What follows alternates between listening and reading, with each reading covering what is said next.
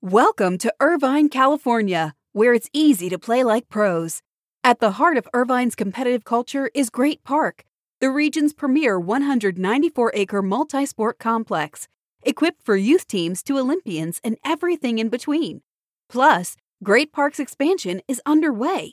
With near-perfect weather and a thriving sports scene, Irvine is the place to play. Visit DestinationIrvine.com for more information.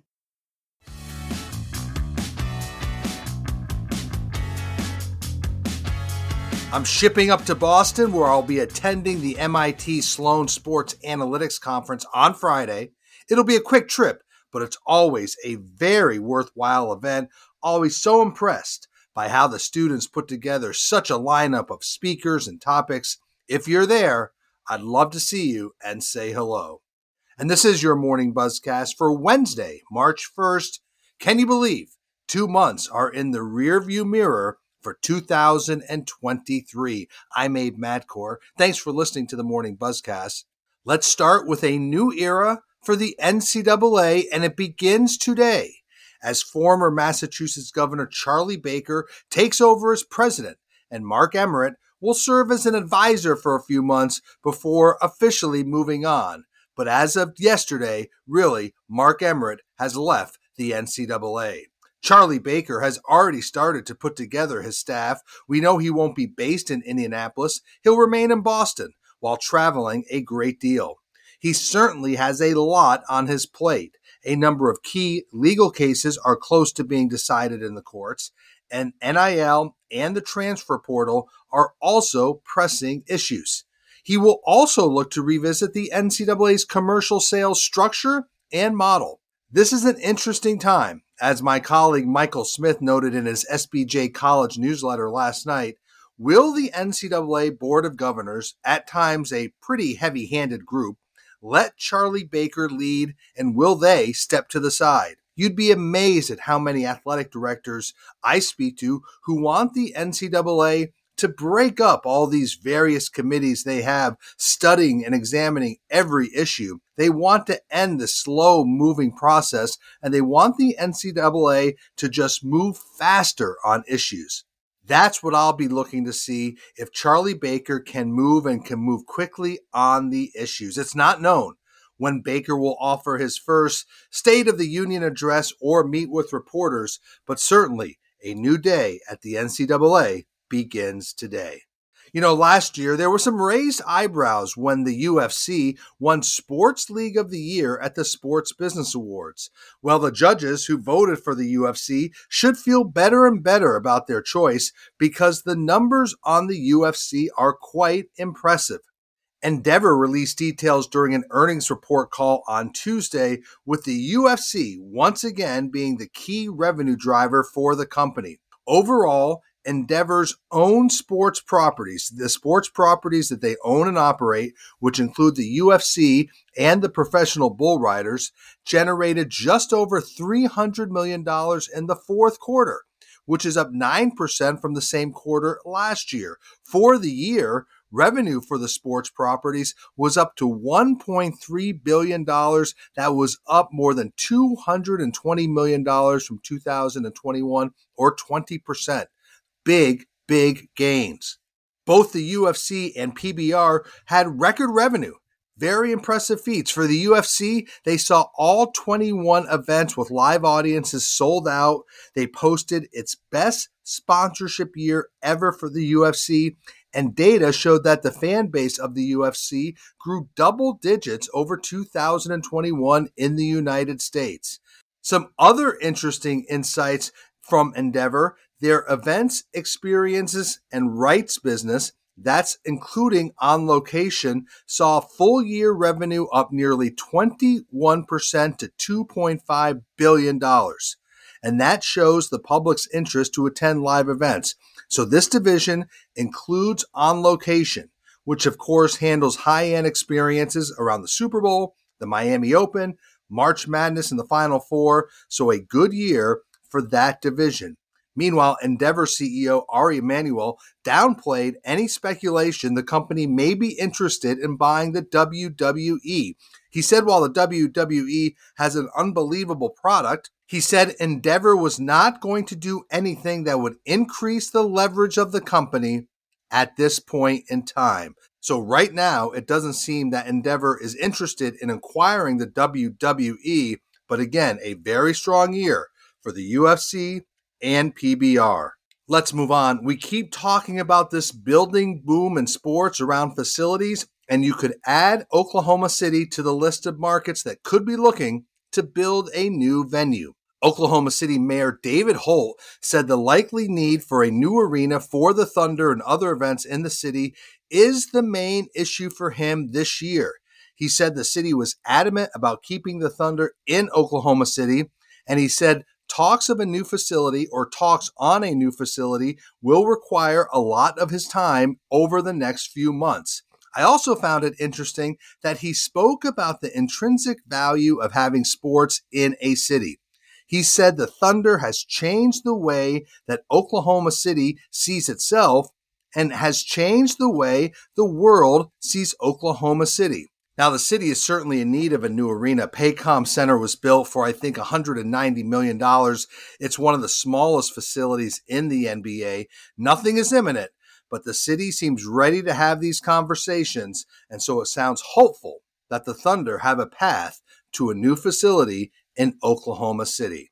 You know, as the regional sports network marketplace becomes even more concerning around Diamond Sports and Bally Sports, Major League Baseball is taking steps to avoid potential risk. The league took a big step towards taking control of its team's local media rights by forming a Major League Baseball local media department.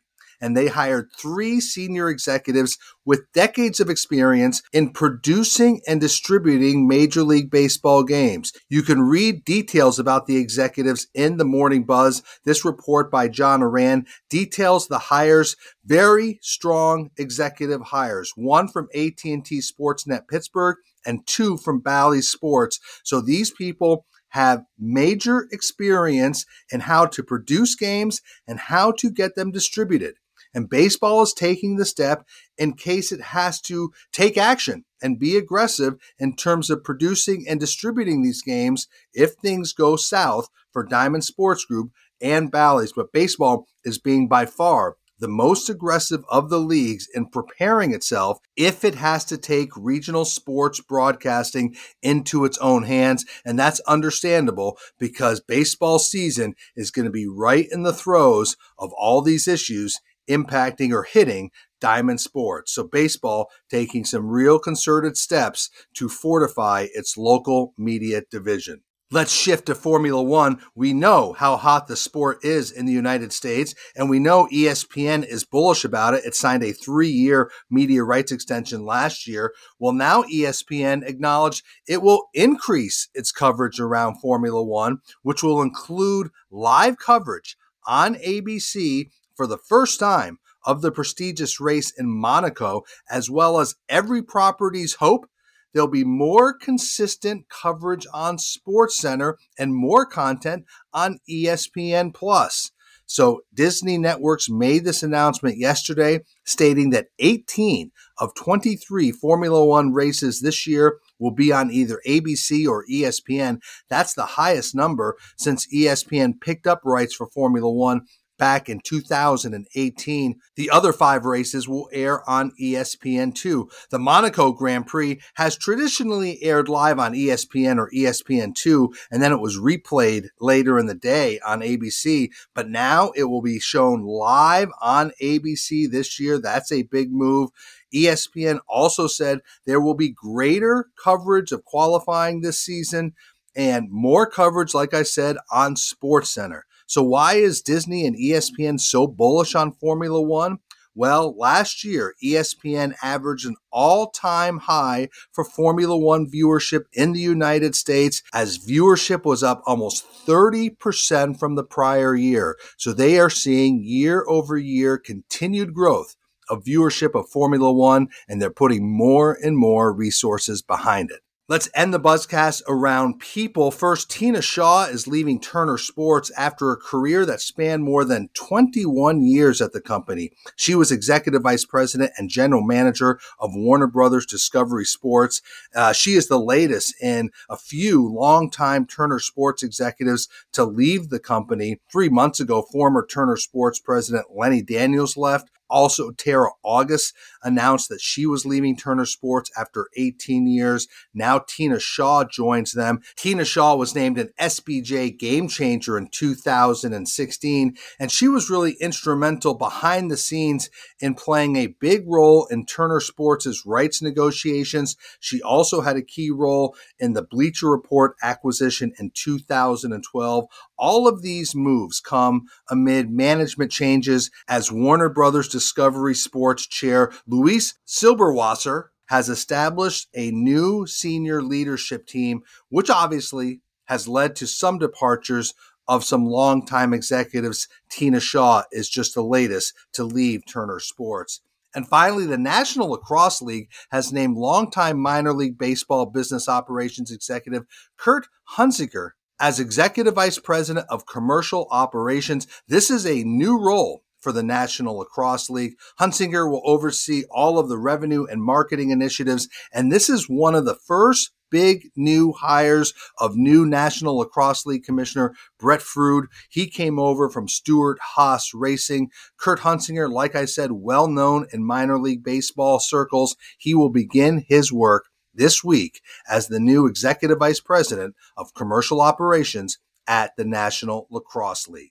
And thank you for listening to the Morning Buzzcast. I'm inviting you to check out our best subscription offer, SBJ All Access, at a special price. Go to our website, into our subscribe page, and use the code BUZZCAST19 at checkout, and you will receive your first month of SBJ All Access for only $19.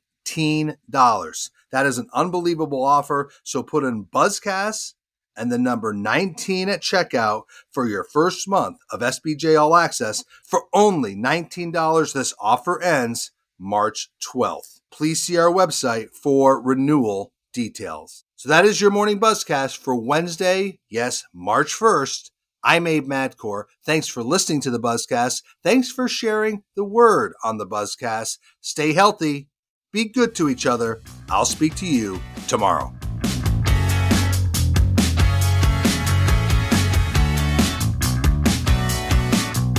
Welcome to Irvine, California, where it's easy to play like pros. At the heart of Irvine's competitive culture is Great Park, the region's premier 194-acre multi-sport complex, equipped for youth teams to Olympians and everything in between. Plus, Great Park's expansion is underway. With near-perfect weather and a thriving sports scene, Irvine is the place to play. Visit DestinationIrvine.com for more information.